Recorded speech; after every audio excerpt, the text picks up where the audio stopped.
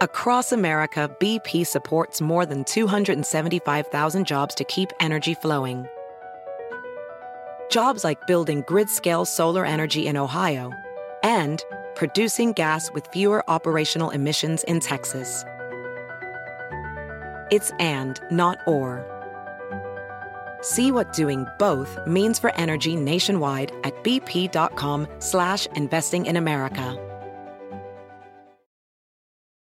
Professional welder Shayna Ford used VR training developed by ForgeFX to hone her skills as a welder. The more time that you spend practicing it, that's what separates a good welder from a great welder. VR training can help students like Shayna repeatedly practice specific skills. Virtual reality definitely helps because the more muscle memory that you have, the smoother your weld is. Explore more stories like Shayna's at meta.com/metaverseimpact.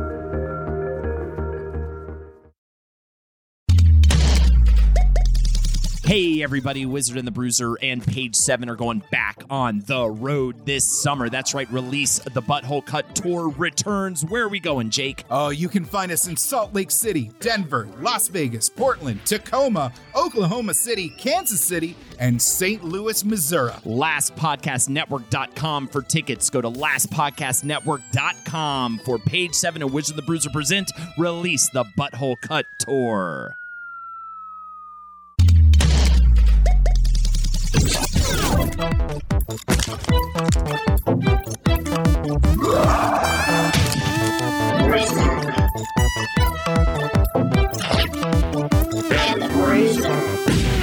I'm a horny boy that wants to bang his brother's girl. Yeah, yeah, yeah, yeah. And there's a horn in my head and it's a computer. Oh, my world. Yeah, yeah.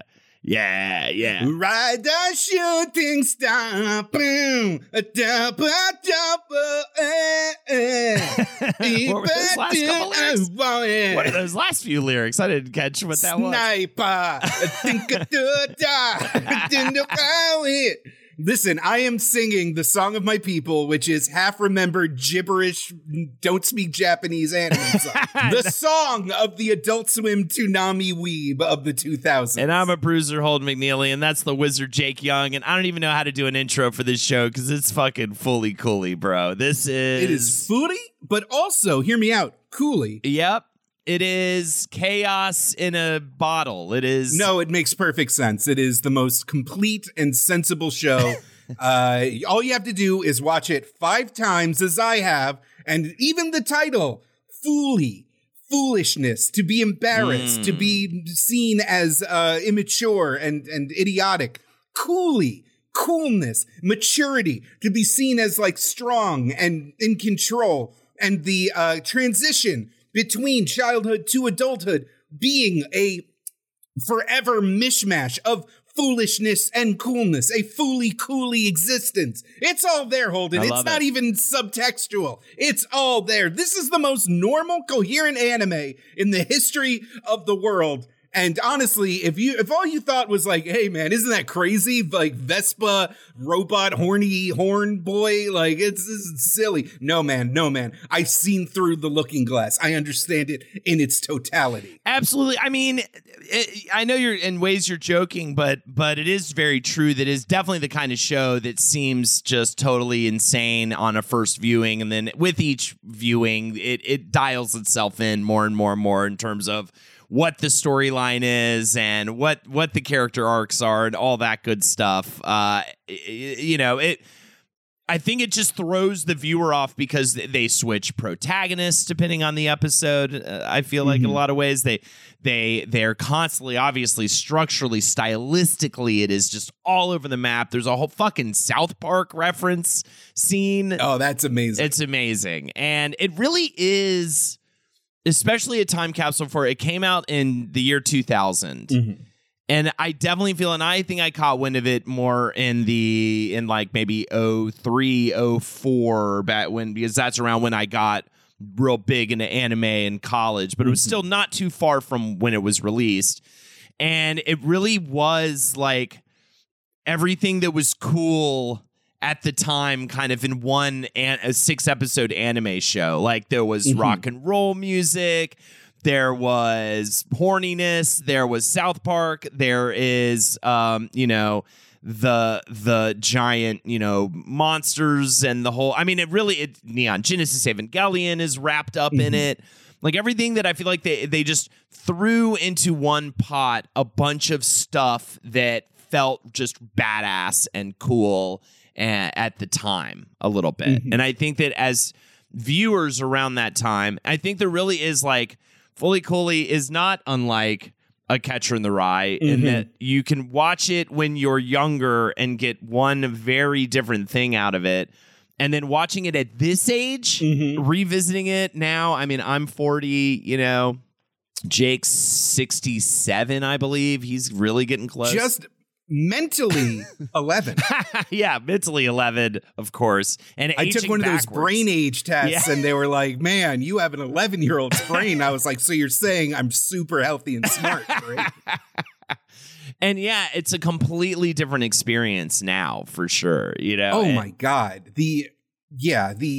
Obviously, we've talked about this era of Adult Swim before, where like I was up every night, like every new episode of Aqua Teen, Harvey Birdman, and then Cowboy Bebop. It was a experience. It was eye-opening, especially for someone that still loved cartoons, to be exposed to like the mix of experimental kind of out there counterculture American animation, followed by what really was what most people are just going to agree was the golden age of Japanese animation, when there was so much money and so much expertise, like all the techniques and knowledge that had been built up over the years, given in the hands of a newer generation that was like eager to kind of elevate the art form.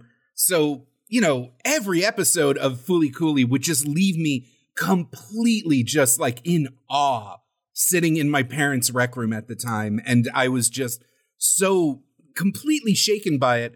And watching it now, I get like all the references because my anime vocabulary has exposed, just because from doing this show, even I'm like, oh, that's Lupin the Third. Oh God, the Lupin, the whole like green jacket, red jacket thing back in the day. I had no fucking clue what that was about, but it's just a very funny, simple anime reference in that episode. The mythology, the deeper meaning of Eva, even something as silly as when Haruko wears the bunny outfit and is riding the guitar and goes, Daikon 5. Like, that's gibberish if you don't know the history of Gainax.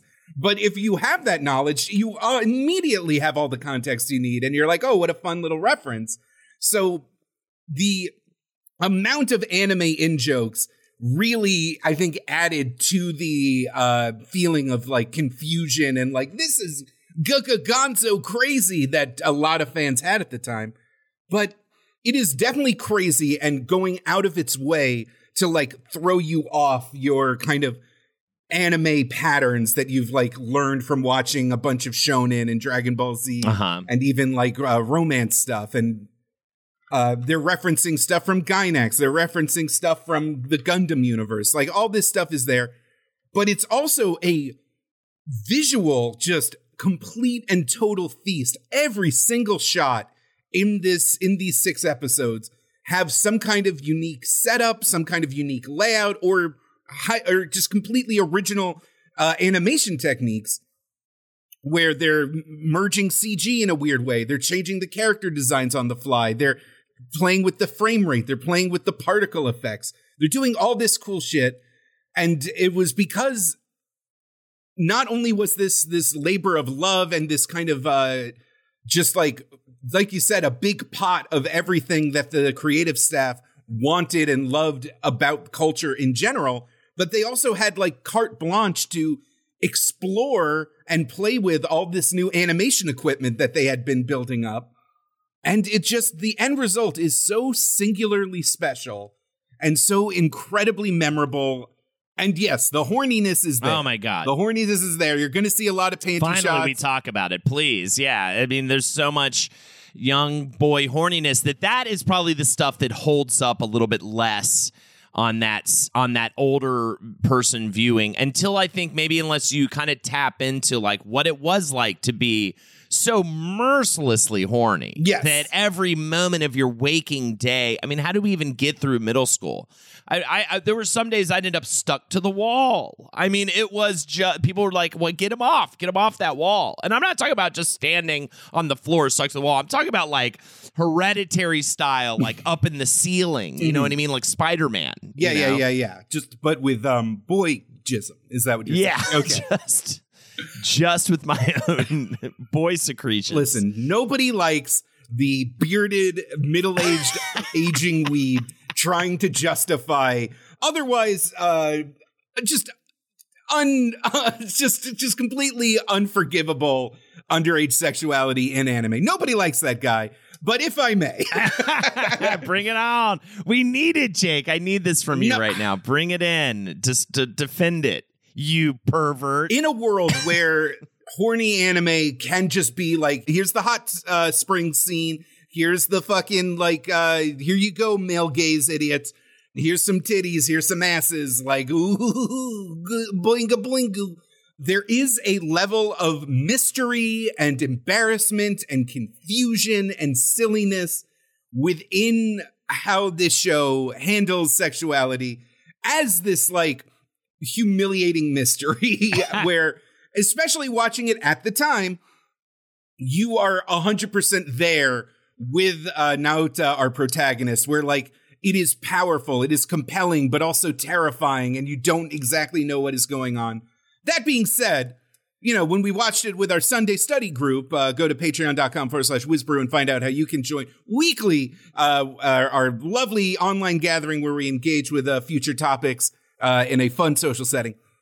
You know, I remember people going like, wait, why is this teenager kissing that boy? And I was like, well, you know, he's like 13 and she's like 15, you know, like it's you remember what it's like. And like someone had to like correct me and be like, no, I checked. He's 12. She's 17. And I had to be like, oh. So my blanket statement whenever this topic comes up is I am never, ever, ever, ever going to try and argue with someone who's like, this makes me uncomfortable in a deeply profound way, and I would rather not engage with something that does this with underage characters. You are completely free to do so. It is my like plead in the darkness that like, but when you're 12, like it resonated when I was a teenager, desperate for human touch, completely alone. Yeah. And like the female mystique, like the mystery of what it even means to be intimate with another person was so bizarre that women literally were like aliens that just like collided into your life and like played with your emotions. I mean, in ways that you didn't understand. He's telling a coming of age story, and he's telling a coming of age story. I mean, he's young too, right? Our creator Kazuya Tsurumaki, he's a young guy doing this and feeling all these things, especially back then. I think even more than now. And now I'm still kind of like low key fascinated by that time in my life, you know, when I talk a lot about middle school and what that was and how difficult that was for me to transition from boy to man boy. And yeah, I mean, you have to have weird horniness for sure. And then, you know, let's just say the art form of anime treats it even more in an interesting way. Culturally, there's a difference there too. But yeah, it's what do you think? So what do you think, what is your overall, and then we'll get into the nitty gritty of the making of the show, but I'm very curious, especially for you, your overall impression revisiting it now. Like what is your perspective now, your takeaway from this past week? Well, definitely rewatching it again this week, I absolutely fell in love with it all over again. Like they just literally don't make them like this no more. It's just so singular. It's so one of a kind, to the point where the sequel series that aired are odd. They're fine because of how they're fine, but they're not. They're.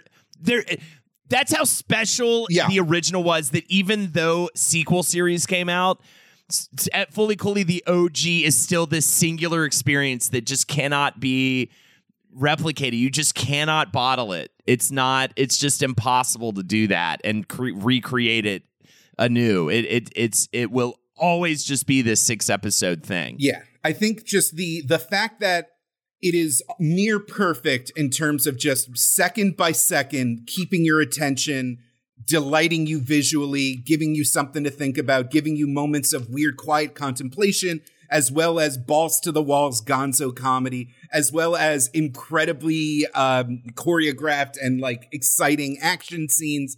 The way that it plays with anime tropes where, there's an entire segment where or one episode where our hero finally begins to embrace his identity as the hero, as the courageous, like, mecha pilot that Japanese culture has, like, always primed young boys to want to strive to be.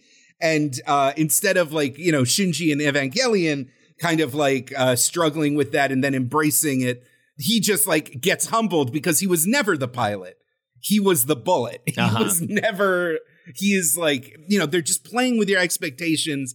It's so fucking good and compelling. There's a great quote by the director, Kazuya Tsurumaki, where in an interview, someone asks, is there a particular reason why so many Gainax series features very anxious, unhappy young male protagonists with no parents? And Kazuya says, yes, the directors at Gainax are all basically weak, insecure, bitter young men. Yeah. So are many anime fans.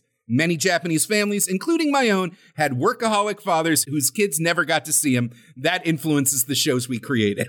Yeah, I love that. It's brutally honest. This guy's interesting, really interesting. He's really like brutally honest. He's really funny. He's really offbeat. He kind of is the show for sure. You're always surprised with the answers that he gives in interviews. It's always like very fun and not very unlike a lot of the personalities I think we seem to tend to come into contact with when we talk about a mangaka or an anime studio or something like that. And hats off to you. I cannot believe this guy was given this opportunity. I cannot believe that this even happened the way it happened. I mean, and it's so full of stuff that now I feel like is very standard in not just anime, but other types of media. You've got fourth wall breaking. You've got these like crazy beats where we pop into like a living manga essentially and go frame by frame in that way, in this really unique way.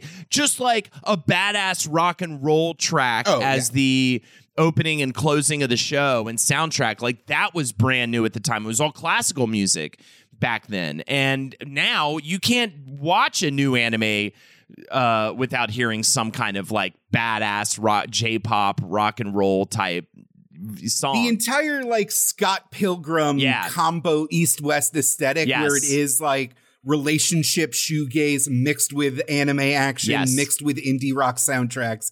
Like that entire vibe was definitely set off by the Toonami watching children stuck in their rec rooms watching Flcl on a late night by themselves. Incredible how much of a influence, how much of a sea change 6 episodes can make. It really is astounding. And I know that's the kind of one of the most dumbfounding things about it is Flcl is this absolute like pillar in at least the history of anime as far as the West is concerned.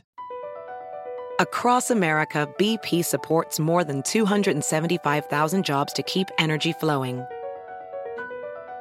Jobs like updating turbines at one of our Indiana wind farms and producing more oil and gas with fewer operational emissions in the Gulf of Mexico. It's and, not or. See what doing both means for energy nationwide at bp.com/investing in America. Welding instructor Alex DeClaire knows firsthand how VR training platforms like ForgeFX can help meet the demand for skilled workers. Anywhere you go look, there's going to be a shortage of welders. VR training can help welding students learn the skills they need to begin and advance in their career. The beauty of virtual reality is it simulates that exact muscle memory that they need. Explore more stories like Alex's at meta.com/metaverseimpact. That is another key angle, is that it really is this flagship series that really only lives on at like Hot Topic t-shirt racks and anime convention cosplays and AMVs and all this stuff, where it really just is completely overshadowed by Evangelion, by Gunbuster, by Gurren Lagann. Like, it is a footnote in Gainax's history. And because of the way it was brought to the West, because of the Adult Swim revolution that was happening, it just hit the exact right audience at the exact right time and is like forever immortalized as this totem of American weeb culture on top of everything else. Yeah, it's pretty wild, but it did have such an incredible impact, and it's always amazing to see that when it's literally just like 6 23-minute just bites of but man, is it densely packed at the same time, to the point where even the newer shows, some of the criticism is like they take their time too much. Yeah, there must be something happening constantly if you're going to call it fully coolly. It's got to always. It rarely is there a moment of peace and solace in that show on purpose, and it really does capture the chaos and the wildness of that transition from child to adult and everything that's going on inside of your mind and body emotionally and everything. It really does such a great job achieving that. It's just this absolute wonderful abstraction in that way when it comes to kind of getting across what it's like to be at that phase in your life. While at the same time, as I was watching it this new time with all the perspective I have and connecting it more to Gainax and everything, to me, it was like, at points, I was like, this is almost like a deconstruction of Neon Genesis Evangelion. And it's like they are kind of connected in these very specific ways. You see it in the animation for sure, but you also can see it in story beats, especially that final episode. There are a bunch of nods to the series finale of Neon Genesis Evangelion, I believe in the second episode as well. It's constantly hearkening back to it because really, it came right off the heels of it, and this was like the next big thing. And I think that the experience of working on that show with Hideaki Anno profoundly affected Kazuya Tsurumaki in many different ways, positive and negative, I think. And so it really was, it's such a comment on, it's like, I wonder where the comment begins and the just like, kind of just, I don't even want to say, I don't even know, like intense inspiration, because there's a lot of one-to-ones you can find in the characters and stuff like that. It's like, is this him like making a comment on his experience in Angels Genesis, or is he just so unable to eject from that world? No, he's gone out of his way to say that like he is almost every episode is commenting or reflecting on the experiences working on various Gainax properties over the years. Yeah. So it's fun, man. It's very up in itself. It's very meta, all that stuff. So it's definitely the kind of show that keeps on giving if you know more and more, as you said earlier, the references, those sorts of insights. So let's get into it. The making of Fully Cooley. We'll also talk about the sequel series and all that good stuff, and more to come, which I didn't even realize that was a thing. But there is apparently shoegaze. Yeah, shoegaze. And what was the other one? Grunge. Yeah. The new series coming out. I had no idea that was even happening. It's one of those little whiz-brew surprises, huh? Fully Cooley is an anime series created and directed by Kazuya Tsurumaki and written by Yoji Inokido. It is produced by the Fully Cooley Production Committee, which is a collection of folks from Gainax Co., Limited, Production IG, and King Records. Here's the premise in Kazuya's own words. It's, quote, full of nonsense. It's a boy meets girl story, but the boy gets run over and hit by her guitar. He said this about it, too. For me, it is about how it's okay to feel stupid. With Evangelion, there was this feeling that you had better be smart to understand it, or even just to work on it. With Fully Cooley, I want to say that it's okay to feel stupid. Let's get into the man. You don't have a lot on this guy. At least I don't. Hopefully, maybe Jake's found some more. Not especially. Yeah. All I know is he was born in a pretty and simple part of Japan, the city of Gosen, which is known for its tulips and hot springs, and that's about it.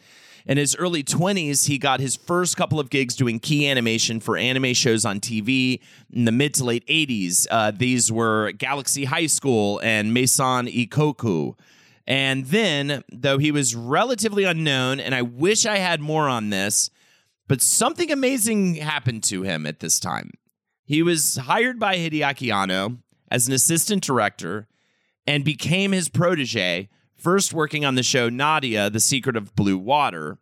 And after that, he was in the perfect place and perfect time because Hideaki Anno was just about to unleash his masterpiece, Neon Genesis Evangelion, upon the world. And also, just as much as Fully Cooley is a companion show in a lot of ways to Neon Genesis Evangelion, this episode itself could be seen as a companion episode to our episode on Neon Genesis Evangelion that we recorded all those years ago.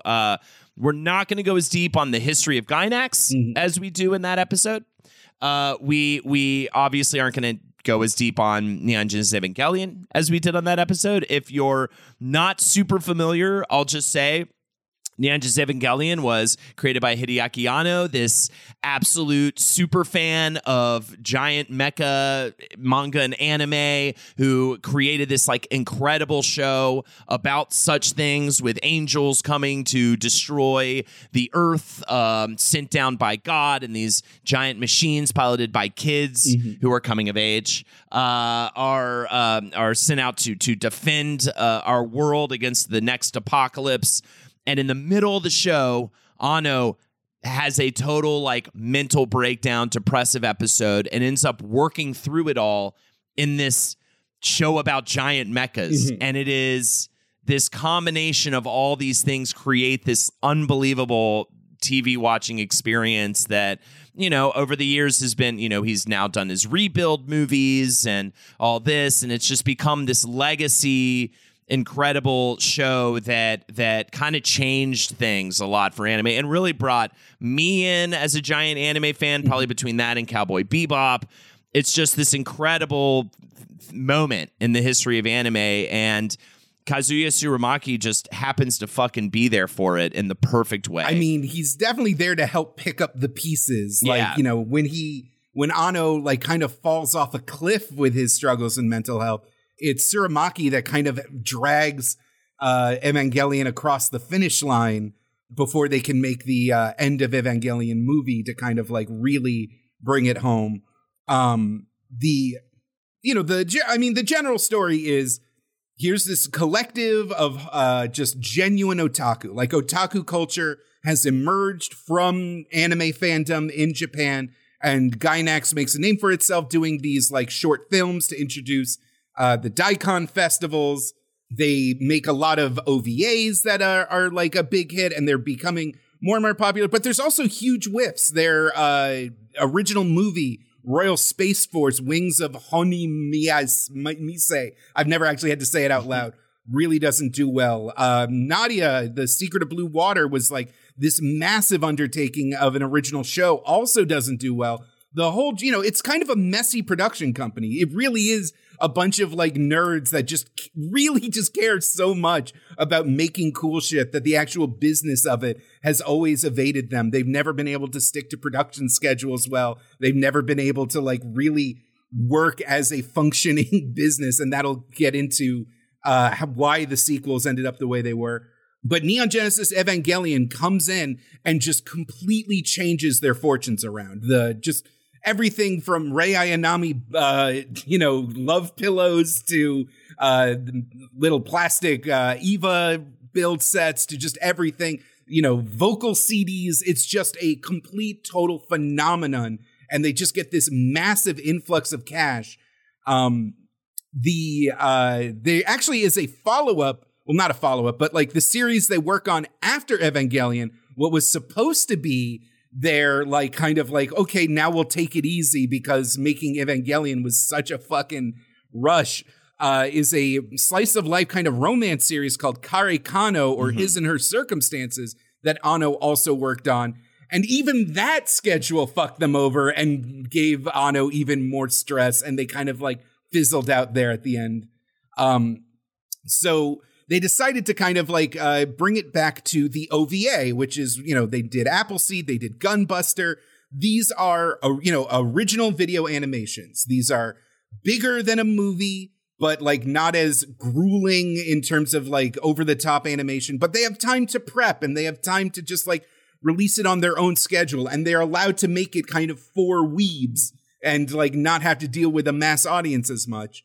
And Flcl is like one of their first big productions. And they've just invested in a bunch of cool, CG computers and digital art, painting, cell paintings, and all this cool stuff that they're eager to play with that they have to kind of master before they start using it in real production. So this one's like for the boy. This one's really for the boys. Mm-hmm. It's kind of just a clearinghouse for them to just like play with ideas and do interesting things, more so than something that would have the pressures of a major TV or movie release. Yeah, and Hideaki Anno is really putting a lot of faith into Tsurumaki. In 1997, when he completed Neon Genesis Evangelion, he declared that, quote, Tsurumaki is next. Of course, as you said, this got waylaid, but that was mostly because Tsurumaki was really mulling over what this next project's going to be. He's given carte blanche. This is incredible, but he also is, I think, kind of hesitating in terms of what he wants that project to be.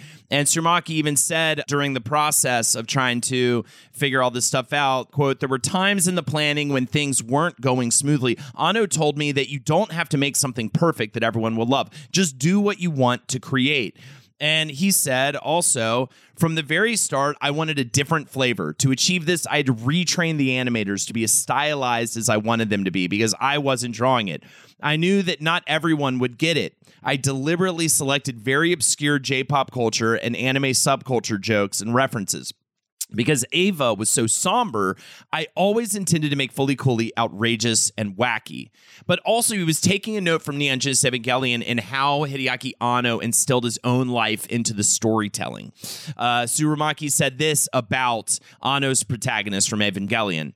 Shinji was modeled on director Hideaki Anno. Shinji was summoned by his father to ride a robot. Anno was summoned by Gainax to direct an animation. Working on Nadia, he wondered if he still wanted to work like this. He thought that working on Eva could help him to change. And so when asked about his own storyline, the mecha bursting from Naota's head in Flcl.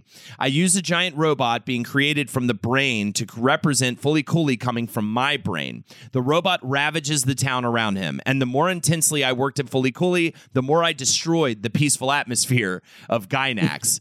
And so I love this type of meta storytelling of like, this is the story of our studio. This is what's happening right now. This chaos you're seeing, this is me unleashing my creative chaos onto these animators, these poor animators.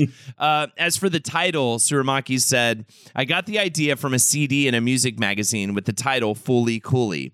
I like the idea of titles that are shortened long English words. Pokemon for Pocket Monsters, for instance, and an old J-pop band called Brilliant Green that was known as Brilly Grilly.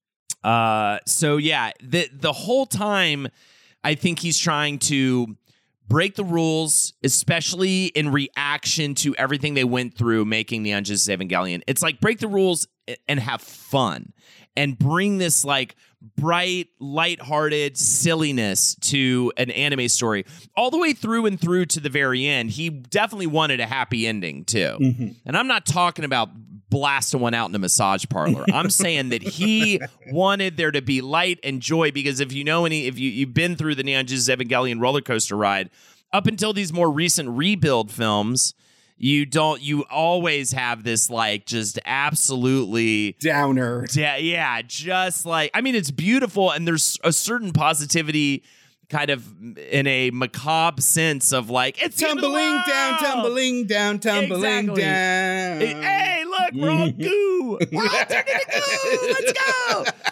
And there is something a little relieving about that, but yeah. Let's goo. Let's goo indeed, Jake, as we go down the history of Gainax. Kazuya Tsurumaki said, I have a twisted sense of humor. I'm an Omanu Jaku, a contrarian. And you really get the sense of that in this work. And he even comments on the animation studio itself struggling with his direction and things. You know, there's that whole bit in the final episode where they're like, we did a manga bit again. That fucking animators told me not to do this, but I had to do it one more time. I mean, come on. He is a jokester for sure. He is a little puck in this studio. Oh, yeah. And it really continues to blow my mind. And like, this is one of the first big elements of how this is so singular.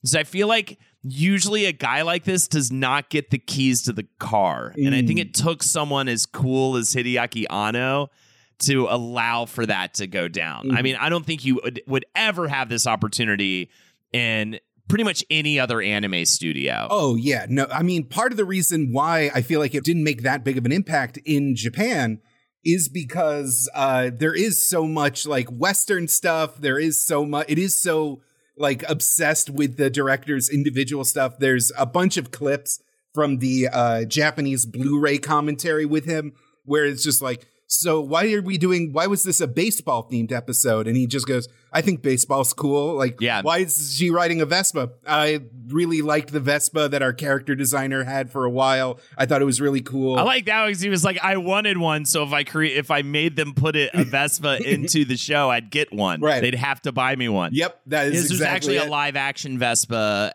during the credit sequence. And even just cutting to like weird artsy live action stuff like that is very Evangelion, end of Evangelion at least. At one point in the Blu-ray, they're like, so why is there a South Park thing? And he just said, oh, the animation staff was really into South Park and wanted to do it. And I said, okay. Like, but that just goes back to that quote I said earlier. I think Hideaki Anno just telling him it doesn't have to be perfect. Just make something you love. Just make something that you believe in and you think is cool. And that's all that matters, you know? And I do love that approach. I think a lot of creatives deal with this. We get into trying to make money off of this thing, and you have to constantly revisit the concept of, am I making this art for me? Is this just an expression of myself? Or am I trying to make something that I think other people would like to see? And I think you can go all different ways with that. I think some people are masters of creating things that audiences will love, and they make it for them. And then other people are brilliant at, just like Kazuya Tsurumaki, brilliant at creating stuff just for them. And it's so cool, and their personality is so prevalent and on the screen for you that you can't help but kind of fall in love with it, even if it's not made for you. Across America, BP supports more than 275,000 jobs to keep energy flowing. Jobs like updating turbines at one of our Indiana wind farms and producing more oil and gas with fewer operational emissions in the Gulf of Mexico. It's and, not or. See what doing both means for energy nationwide at bp.com/investing in America. Welding instructor Alex DeClaire knows firsthand how VR training platforms like ForgeFX can help meet the demand for skilled workers. Anywhere you go look, there's going to be a shortage of welders. VR training can help welding students learn the skills they need to begin and advance in their career. The beauty of virtual reality is it simulates that exact muscle memory that they need. Explore more stories like Alex's at meta.com/metaverseimpact. I want to temper, no man is an island, and it's the great man of history theory is not always 100%. It really is a group effort. The really sexually tense stuff that happens is a direct result of the writer Yoji Enokido. Yes, who Tsurumaki says I didn't really it wasn't my intention to have all this sex stuff in there, but Yoji always introduces this kind of imagery and tension in his work. He's worked on Rasefun, he's worked on Neon Genesis Evangelion and the Rebuild movies. That was him kind of throwing his hat in the ring, and it definitely adds to the gravity and the kind of oh shit kind of energy of the work. And there's a bunch of young staff on Flcl that kind of go on to become great. The Studio Trigger guy, Hiroyuki Imaishi, was getting his start at Gainax on this production. And so many of the shots and hyperkinetic but simplified forms that go on in the action scenes are a hallmark of his work. Stuff like Kill la Kill, Little Witch Academia, Promare. He's formed his entire existence on the techniques and energy that he kind of established with Flcl, to the point where the legacy of Flcl does definitely live on in these other creators that have continued to make interesting work even after they left Gainax. Yeah, for sure. And I have nothing else to say about that. The show is definitely, as we keep talking about, very splashy to say the least, with a wild, frenetic energy, not unlike the feeling of going through puberty and growing up. One example of this is in the animation is a jump to a style that makes one feel as if they're reading a manga. We brought it up before. Mm-hmm. It's in sped up time, which is something we see all the time now, but was totally novel for the year 2000. Kazuyasu Rumaki said, "I like manga, not only to read, but the visuals, the pin drawings, the frame breakdowns and layouts. This is the first time I have used digital animation, and those bouncing manga shots wouldn't have been possible with cell animation. Personally, I'm not interested at all in using computers for realistic animation. I'm impressed by it sometimes, but I'm interested in using computers to do what was once possible, not to do smoother versions of what has already been done. I want to be less realistic." And apparently, Surumaki wanted to do this to make this otherwise just boring-ish scene of characters sitting around a dinner table talking. He just wanted to figure out a way to make it like way more exciting. You know, it's kind of like that. You know, and I don't necessarily find these scenes super boring per se, but you know, every time you hear that do do do do do do in Neon Genesis Evangelion, and we see Pin and we're at home and we have this moment of levity, but what is she doing here? Right, like it's literally like that first manga scene is literally the what is she doing here? Totally. And we've seen it a lot, and we get it a lot even in Neon Genesis. So I think it was pretty fun that he was let's fuck this up a little bit. But, of course, as we already mentioned, it was very difficult for the animators to pull off, which I thought was such a fuck you when he did it in the last episode. It was like, yeah. And then called it out. And then called it out in his own episode. That I believe it's the dad is like, we should stop doing this. This isn't going to work. And it's really cool, too, because the style, as you watch during that sequence, the style goes from like really proper manga and it gets all scribbly and stuff at the end and starts falling apart.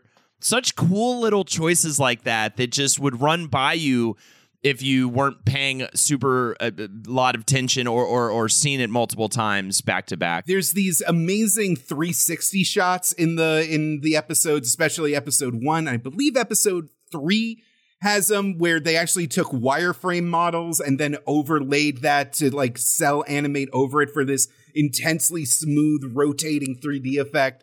And they go ahead and like right in the first episode cut to a trailer where all the characters are just like, man, I can't believe we had to stand still that long. It was like really tough. And they were like, what? And there's a big X being like, that's not how this works. It's really fucking fun.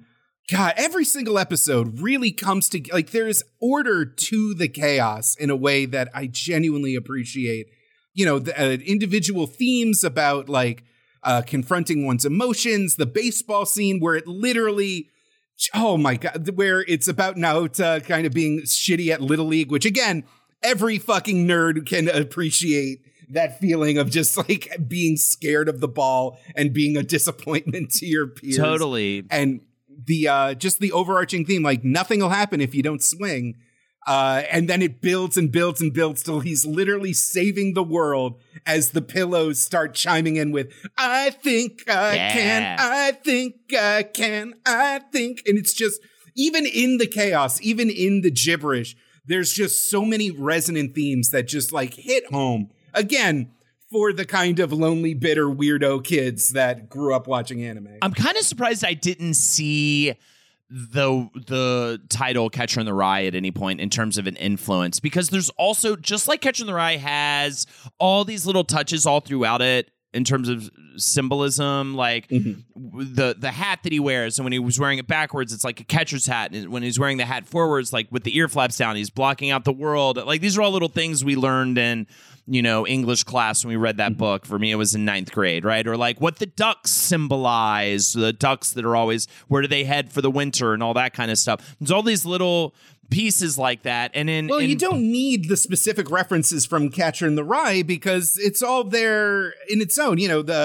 in the first episode, the idea of sour drinks, unpleasant flavors, spicy curry, adult things that Naota and he likes the sour drink in the final episode, right? No, he just chokes it down. Oh, okay. And now he doesn't like overcarbonated beverages, which I think suggests that he's no longer that concerned about like trying to appear more mature than he is. He's just going to let it happen as it happens. But like, there's all these little symbolic indicators for Tsurumaki's work as well, such as the characters being left or right-handed. Naota and Mamimi are both right-handed, and they're also incredibly flawed and immature. Haruko and Naota's brother are left-handed, and they're also naturally gifted, independent, chill, carefree. Of course, Tsurumaki is right-handed as well, saying, he's putting himself in that same position. Oh, the symbolism that I needed explained to me were all bombshells. Yeah. The glyph that appears on Kanti, the robot's head, when he is entering atomisk mode is a confluence of the kanji symbols for adulthood and maturity. When Naota has it, he has, in the beginning, it's a childhood symbol on his head that then becomes a maturity symbol. Even the guitars, the Rickenbacker bass that Haruka has been interpreted as the idea that she has the bass because she is not the focus. It is not her story.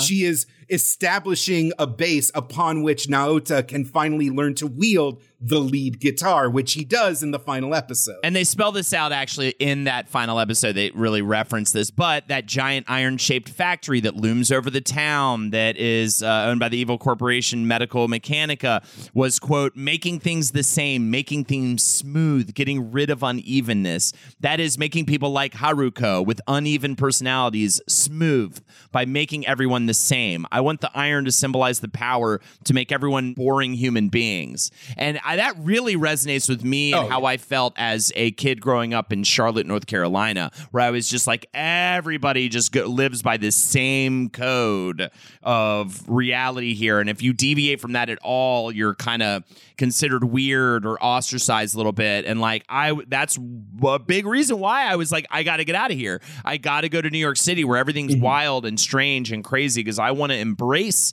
that aspect of myself and not try to smooth it out. Oh, yeah. So I really loved that element of the show, that symbolic nod with the giant iron. Another thing, watching now with the full understanding of anime, not full, but a better understanding of anime history, is in the last episode when they're explaining how all the irons are going to smooth over the earth and smooth over the brains of the populace in order to create a more easily controlled planet.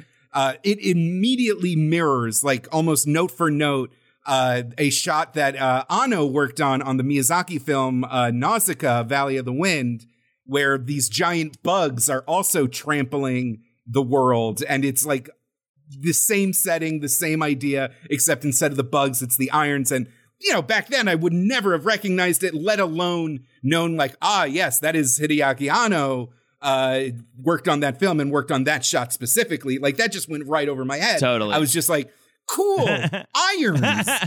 Another dumb fact, it's Tsurumaki's hand that it was scanned and put into the anime when it finally becomes a human hand after it's done being a cool Clint Eastwood hand robot. Another fun fact, Naota's cat is voiced by Hideaki Anno. He is uncredited, but that is him voicing the cat. Also, Haruko's visual design is based on shoujo manga artist Moyoko Anno, who has a very chic style. She is Hideaki Anno's wife.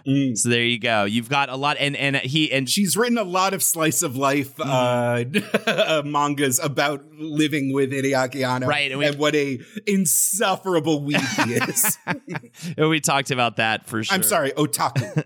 What an insufferable otaku he is. Yeah, there's just all these little details that make this such a great, dense, fun show to revisit over and over again. It definitely, I feel like that. I mean, can you even describe the first experience of watching it? It just washes over you. You're just like, what in the hell is happening right now? It just is completely I think it's you have to kind of let it just kind of envelop you like a blanket the first time around. And then once you get past that viewing to revisit it again, you can start picking these little things apart and finding all these little details in it. And that's what's so beautiful about it. I will say the plot is a lot easier to follow, with all the context, with everything, with rewatches.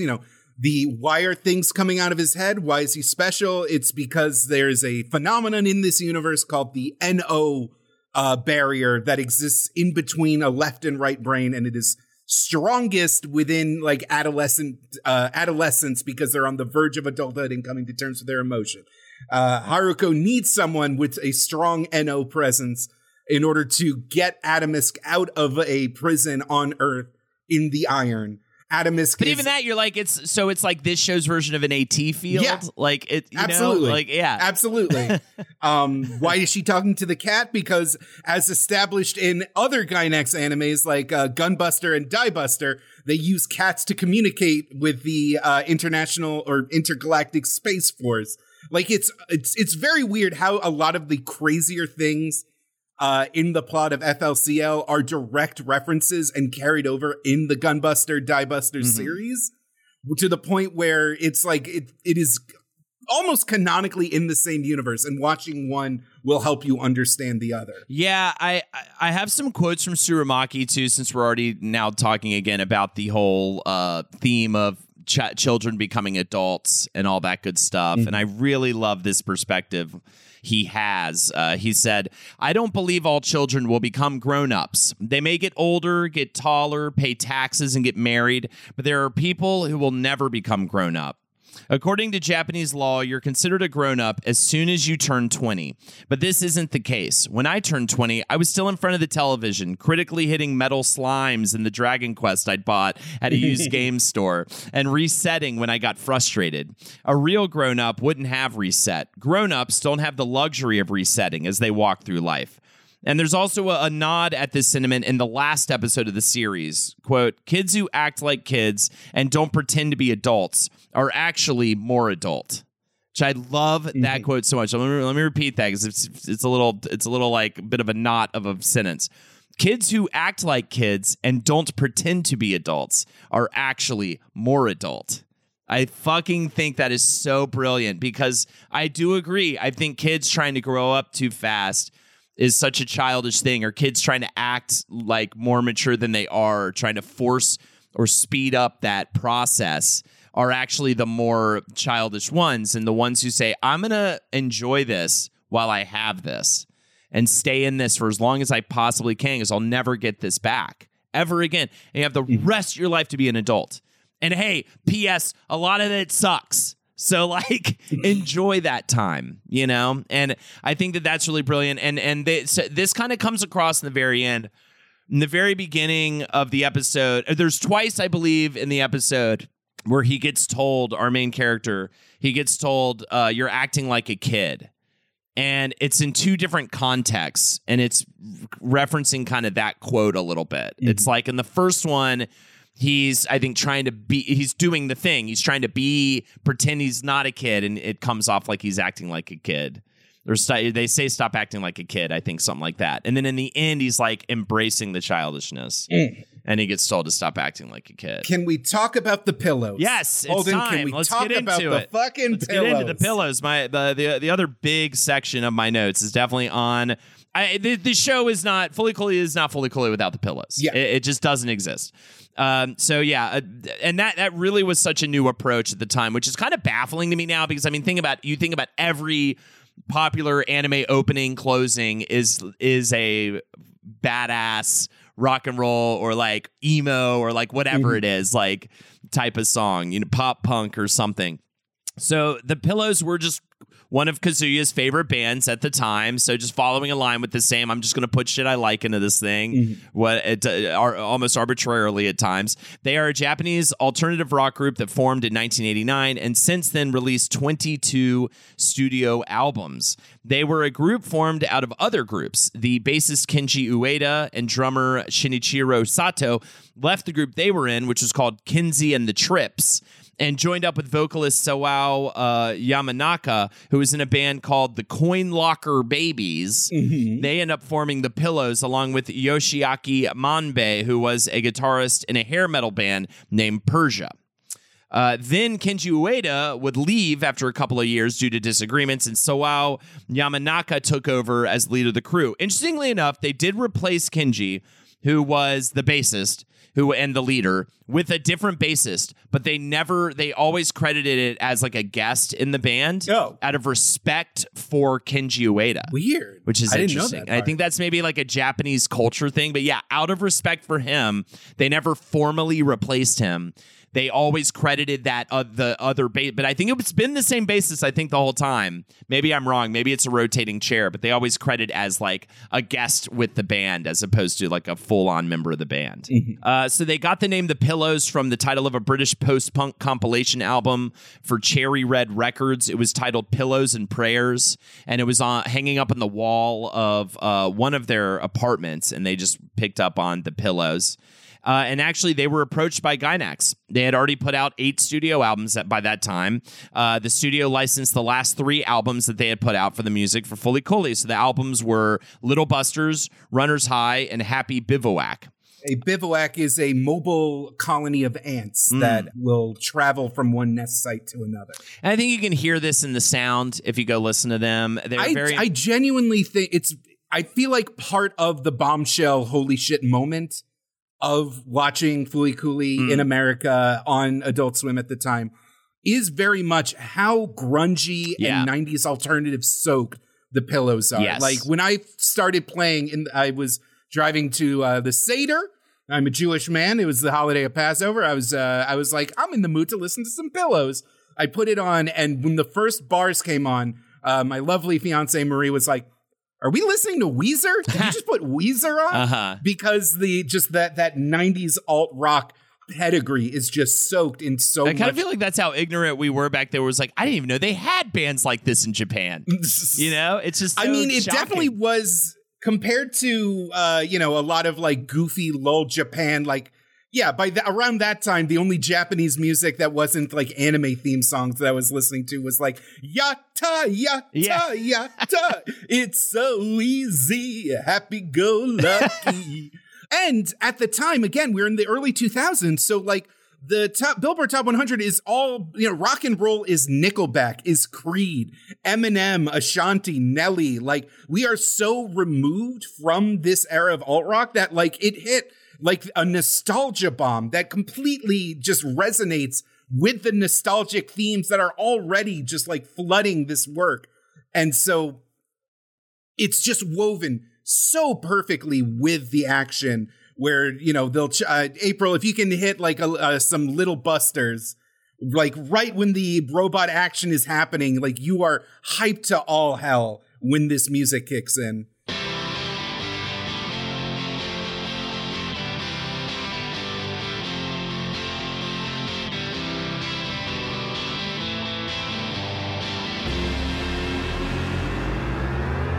With a kiss it goes the future.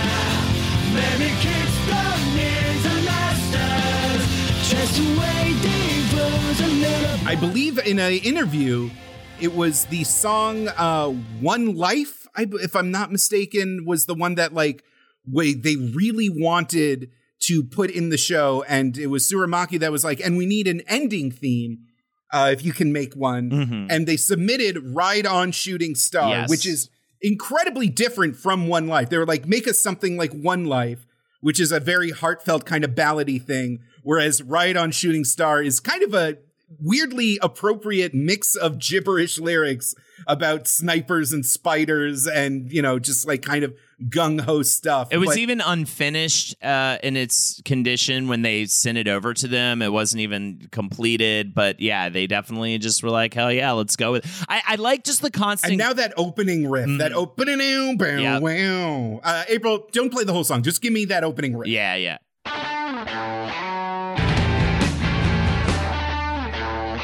When at the end of the episode, every time it's just like, it's a perfect climax. Yeah, it really, it's so synonymous with the show. And I think that one of the coolest things about what happened for the Pillows was just that the show hits the West in a way that not many animes have.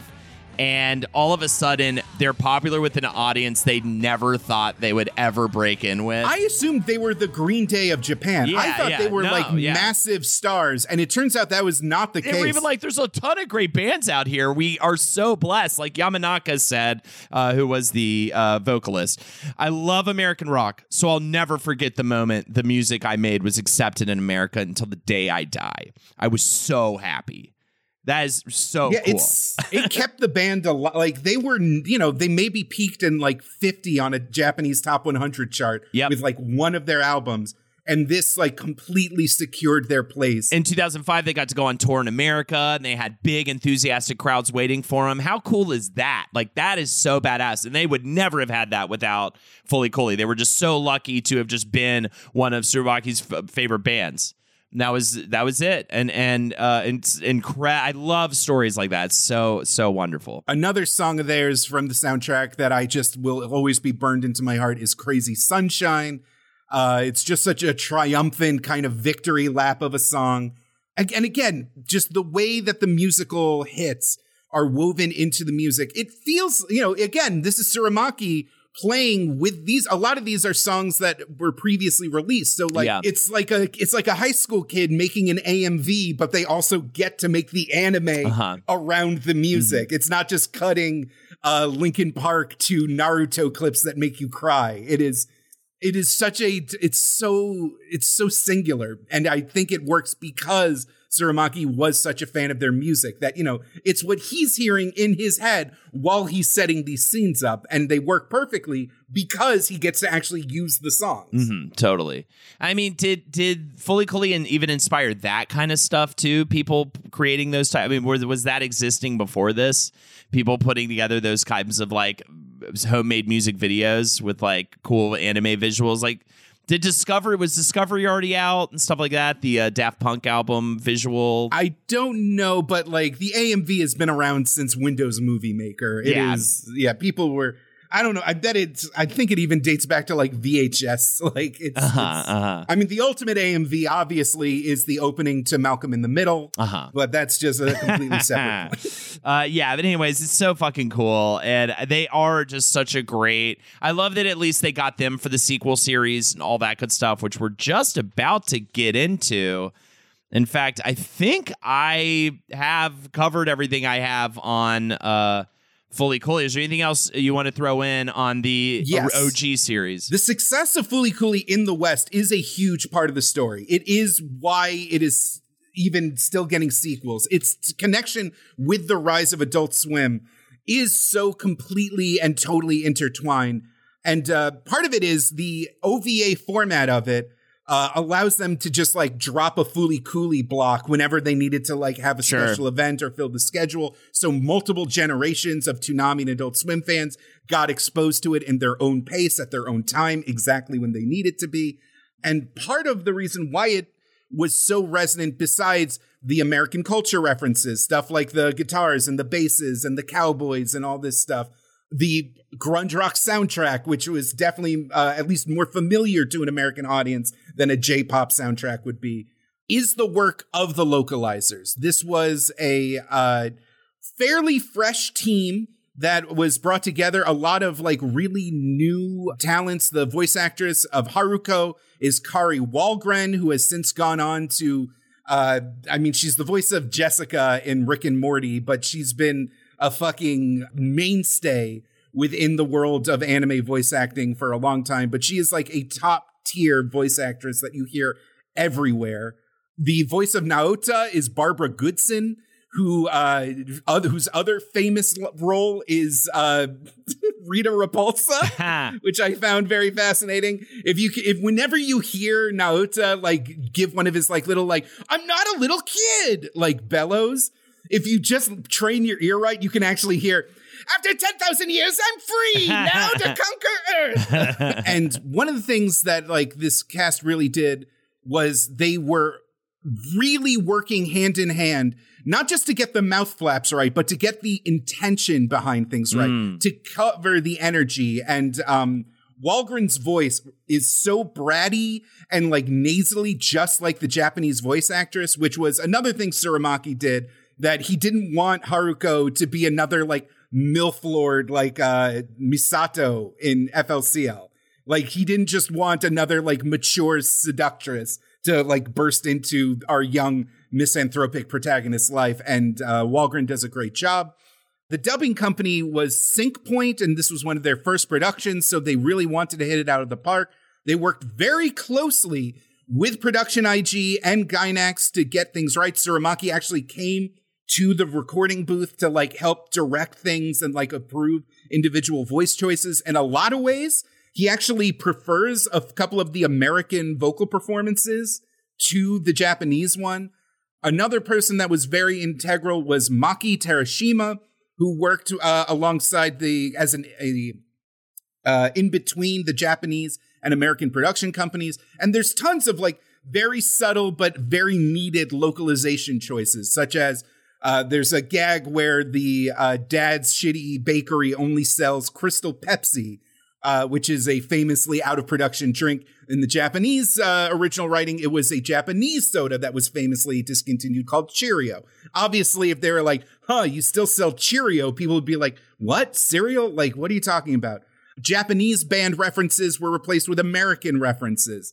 There's like all sorts of things that they were very meticulous about to localize while still keeping that like Japanese weeby nerdy thing alive. Like, you know, they didn't change the Lupin references, but they just did their best to like really deliver a just quality localized dub product while we were still in an era where a lot of these places were just like Canadian fucking slave labor mills just trying to crank out as much content as possible. Yeah, I kind of feel like, is this one of the strongest dubs in existence, like in terms of anime? It is definitely one of the most iconic dubs. Yeah. It is up there. People point to Fooly Cooly and Cowboy Bebop in terms of like dubs where the dub is pretty much the definitive version, and even Steve Bloom is in the mix in this one. But yeah, Carrie Wahlgren's performance as Haruko is one of the most legendary, iconic dub performances in this era of anime. And like, it was her first voice acting role. She had previously just done radio ads. She talks about how in interviews she wrapped up the final episode of Fooly Cooly and like went back to her like Los Angeles apartment hovel that she could barely afford with roommates and just cried on the floor because she was like, I don't know if this is going to work out right. That was intense. That was crazy. I'm barely getting paid enough for this. What am I doing? And the fact that she's gone on to have a success in the industry. That's awesome. Is very inspiring. But the dub was its own very intentional and deliberate act. It was not just kind of done half-assedly like a lot of dubs were at the time. All right, let's get into it. Progressive and alternative. Back in the early 2010s, Production IG purchases the rights to Fooly Cooly from Gainax. Now, to get to that, though, we've got some stumbles. There's definitely a show that could have been, in other words, that didn't happen. Gainax was going to sell the rights to... It was somebody connected to Anno, right? It was famously, Gainax, as we described, was not the most professional organization. It really was otakus just doing their otaku thing that happened to slip into a giant pile of money with the success of Evangelion. And this resulted in some very famous tax evasion, actual crimes that some of the founders had to go to jail over. There was also a hullabaloo with one of the founders being involved in a relationship with a 16-year-old that also threatened to jeopardize the entire company. And famously, Hideaki Anno would kind of just front money to keep the thing alive. And one of the stipulations or one of the unspoken parts of this arrangement was that he should be able to get the rights back for stuff like Gunbuster and Fooly Cooly and other things, so that he could hold on to some of his earlier properties and earlier, like, beloved stuff. And it was always kind of this weird betrayal that the rights to Fooly Cooly and other stuff went to Production IG instead. Production IG is a legendary anime production house. They helped, they did work on the original Fooly Cooly, but, like, they are not the most, bespoke, art house kind of thing. They are like a serious production factory responsible for dozens of famous franchises and shows and movies. Like, they're not as, like, I guess, whimsical as other places. And it was actually Maki Terashima who, again, worked on the dub on the original one as a liaison, who got hired as the sole employee of Production IG's American branch. Her title at the time was vice president, but in interviews she was like, no, I'm it. I am it for Production IG America.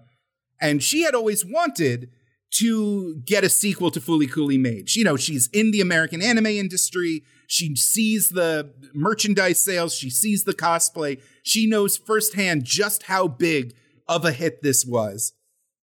And she never really got anywhere. She talked to Tsurumaki, who said, like, no, I'm pretty much done with it. It's, the story of Naota, and I kind of told everything I needed to tell. Like you said, he was like, if you're going to do it, have a new group of people make their own crazy thing. Yeah, here, I've got the quote actually right here from him.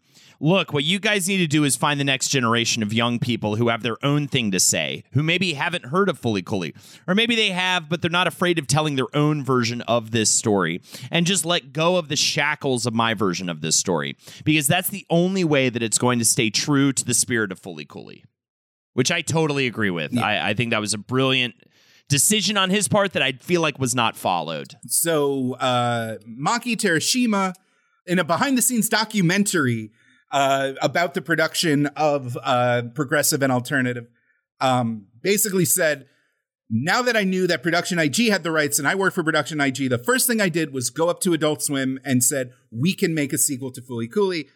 Jason DeMarco, who is a huge figure in the history of Cartoon Network, Adult Swim, and Toonami, and he is a great guy on Twitter. He's fun to follow. Immediately leapt at the chance because Fooly Cooly, again, as a fan, resonated with him deeply, as someone invested in the history of Adult Swim, in the history of Toonami, knows what a landmark kind of event Fooly Cooly was for the brand.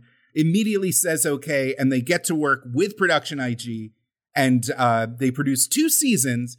One, Fooly Cooly Progressive, which is kind of a sequel that kind of talks about a new protagonist, this girl with like cat ear headphones, and Haruko is back at it again, trying to find and contain the power of Atomisk. Yep. And Alternative, which is kind of this K-On! Style foursome cute girl slice of life thing, where it's kind of an alternate version where Haruko comes in as more of a teacherly mentor figure that helps them with their day-to-day struggles, while also Medical Mechanica is trying to destroy the world and there's big robots coming out of heads that are activated by intense emotions. The Pillows come back for both series using a lot of the audio cues from the original series, but they also have newer songs that they throw in the soundtrack. In fact, if there's one thing that these sequel series really I'm thankful for, it's introducing me to the song Thank You, My Twilight. This is the full-on cool version, a re-recording of a 2002 Pillows song that has this amazing, like, lo-fi digital synth hook in the beginning, and then it just builds into one of the best grunge ballads I've heard in years. April, close us out on Thank You, My Twilight when we're done with everything, because it's such a great song to end everything on. Yeah, also, April, hit it! Fuck! Here we go. He's the leader of the bunch. You know him well. He's finally back to kick some tail. Coconut Gun, motherfucker. As featured in the hit movie. Yeah, I can't believe it, dude. We conjured it real. By the way, all my DK Rap fans out there who got it into the movie, thank you for writing those letters in. Thank you for harassing. I heard there were death threats involved and all sorts of stuff. So thank you for being rude and crude. You're a bunch of cool ass dudes. Anyways, back to you, Jake, and back to us. And thank you for Seth Rogen for agreeing with me that the rap is one of the worst things ever written. Yeah, he's getting some death threats, allegedly. I don't want to get anybody in trouble or anything, but, we got to do what we got to do. Holden, what is that box behind you that says death threats to Seth Rogen? Death threats. With Seth Rogen, I guess his address is written on there, but it just says Seth Rogen's house. It doesn't have an address. Look, Jake, all I'm saying is I'm an idiot and I'll never be smart. I guess, Jake, all this said, I mean, what's your takeaway from the series? Like, one of the things that I feel like was the most damning of these sequels is the fact that they came out in like 2016. Yeah. And nobody I knew ever even like talked about it. I remember there being a little bit of hype around the idea that they were coming out. Mm-hmm. And then it kind of it was like a splashy headline on a, nerdy media website, Supposedly Suramaki was a supervisor, or at least had some semblance of like overseeing. Yes. But it was a completely new staff, and it's just not the same because they're produced like regular anime. Like there's a lot less consideration. Every shot is not its own unique miracle. It's a more continuous story, less so than the kind of vignettes that take hold of everything. And especially Progressive is just a bit derivative, Yeah. It's funny that it's the one that's called Progressive, because it doesn't feel like it is very progressive for what it should be, right? The monster designs aren't as cool. The fight scenes aren't as cool. They do a couple of unique animation twists, but nowhere near with the like rapidity and jarringness of the original. And I think it's the difference between a bespoke OVA passion project versus, Production IG makes a lot of anime. And even just the anime industry as a whole has completely shifted from a group of tight-knit people in a studio to a lot of outsourcing, to a lot of like do it fast, do it cheaper productions. And while it is nice to see Haruko again, and it's nice to hear Kari Walgren again, it just doesn't hit the same. And all of this is to say it's not bad. No. Progressive and alternative are in fact really endearing and have their own strengths. It's just when you're saying, here's more Fooly Cooly, you can't help but be disappointed. Alternative has its own fun energy with the female protagonists. The foursome of girls. There's like a nice emotional twist around episode 5 that really hits hard that I really appreciated. But it really just feels like this was just another job on Production IG's schedule to pay the bills than the singular work of like young crazy weirdos given time and budget and fancy new equipment to like really explore all of their bullshit. It's like it's too much Production IG and not enough Gainax. And I mean, I think one of the things we didn't really mention is the fact that there was this competitive nature to the work in its original form. And Production IG and Gainax were kind of going head to head in terms of who could outdo each other in terms of animation sequences and stuff like that as well. Mm-hmm. So removing that element also fucks with it a little bit. They got it back a little bit in Progressive, at least. There was a different director for every episode, so there was a little bit of that vibe.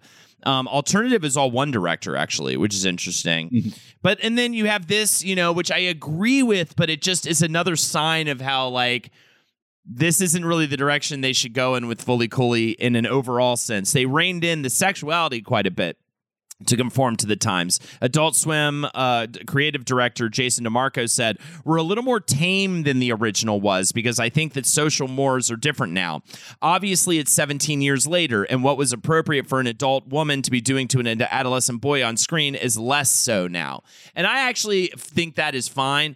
But also, when we're talking about Fooly Cooly and you're using the phrase reined it in, it's not really the vibe. I mean, one of the smartest things they could have done is to focus on female protagonists. Yeah. Because girlhood is its own incredibly fraught, unique nightmare zone. Right. That has its own insane web of conflicting emotions and horrors and traumas to process. They're like, women are like horrifying spider people. Like, I don't even understand. You know what I mean? They're just, they kill, they attack and they kill. But like, alternative is like really, it kind of just boils down to the power of friendship a lot of the times. It's like, it just doesn't feel as deep.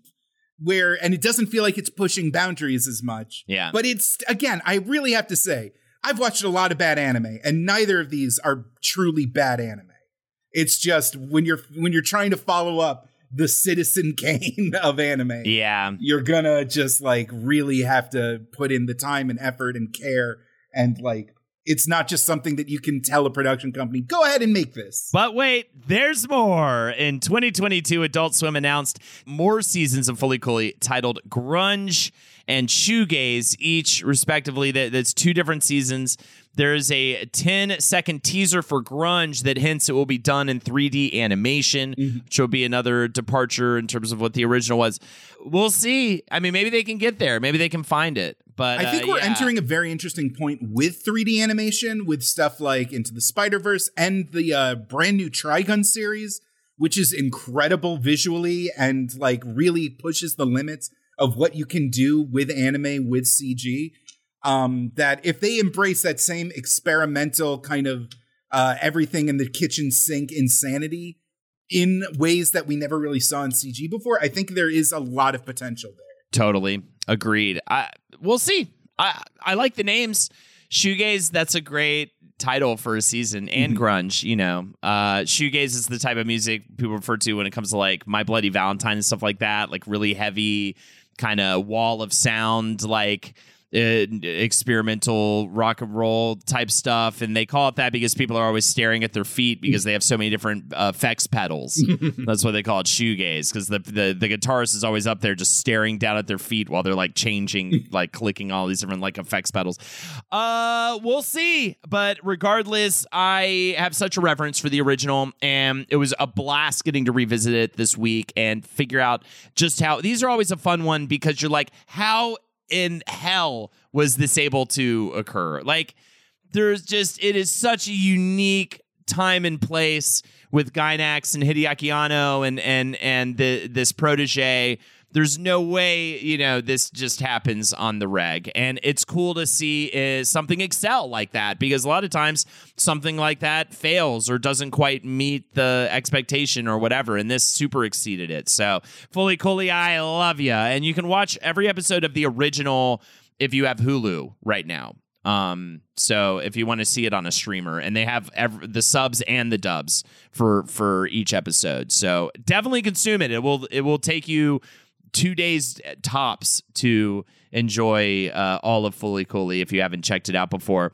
And thank you for enjoying our episode of Fully Cooley. Woo! If you'd like to support us further, patreon.com/WizBrew. That's patreon.com/WizBrew. You get for $5 a month weekly bonus episodes, ad-free episodes of these main feed shows.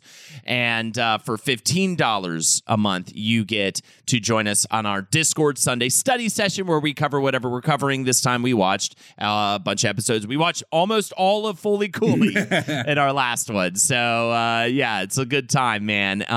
Again, that's patreon.com/WizBrew.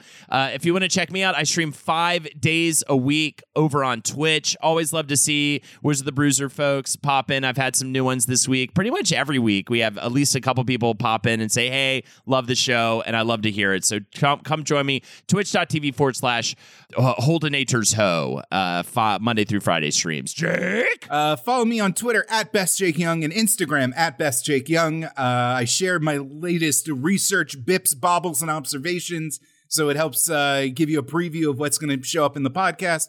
And hey, I also do a little streamy thing. It's Puppet Jared's Cartoon Dumpster. My animated avatar, Puppet Jared, showcases the weirdest cartoons from the 80s, 90s, and 2000s. Anything so derelict that it won't trigger YouTube's copyright ID concept. It's like your favorite Saturday morning cartoon block meets Mystery Science Theater 3000. It's always a good hang. Thursdays, 7 p.m. Eastern, twitch.tv/PuppetJared, or youtube.com/puppetjared. Hell yeah, and always remember, never stop bruising. And keep on whizzing.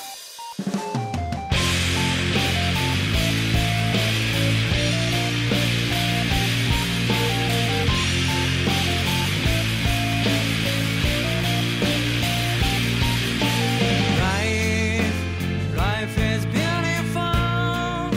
僕のルーレット回り続けてる。She's wonderful. その瞳に今を映したい。迷わないでもぎ取った予感を。誰かと待ち合わせてるみたいに見えたなら間違いじゃない。 This show is made possible by listeners like you. Thanks to our ad sponsors, you can support our shows by supporting them. For more shows like the one you just listened to, go to lastpodcastnetwork.com.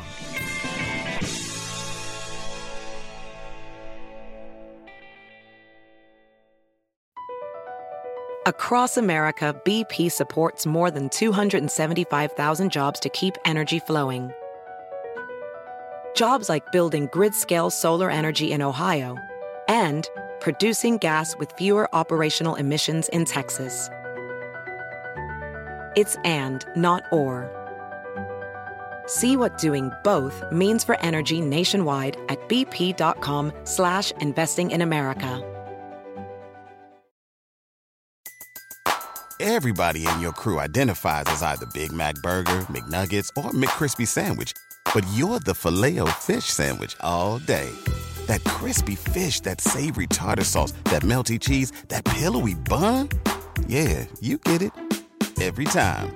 And if you love the Filet-O-Fish, right now you can catch two of the classics you love for just $6. Limited time only. Price and participation may vary. Cannot be combined with any other offer. Single item at regular price. Ba-da-ba-ba-ba.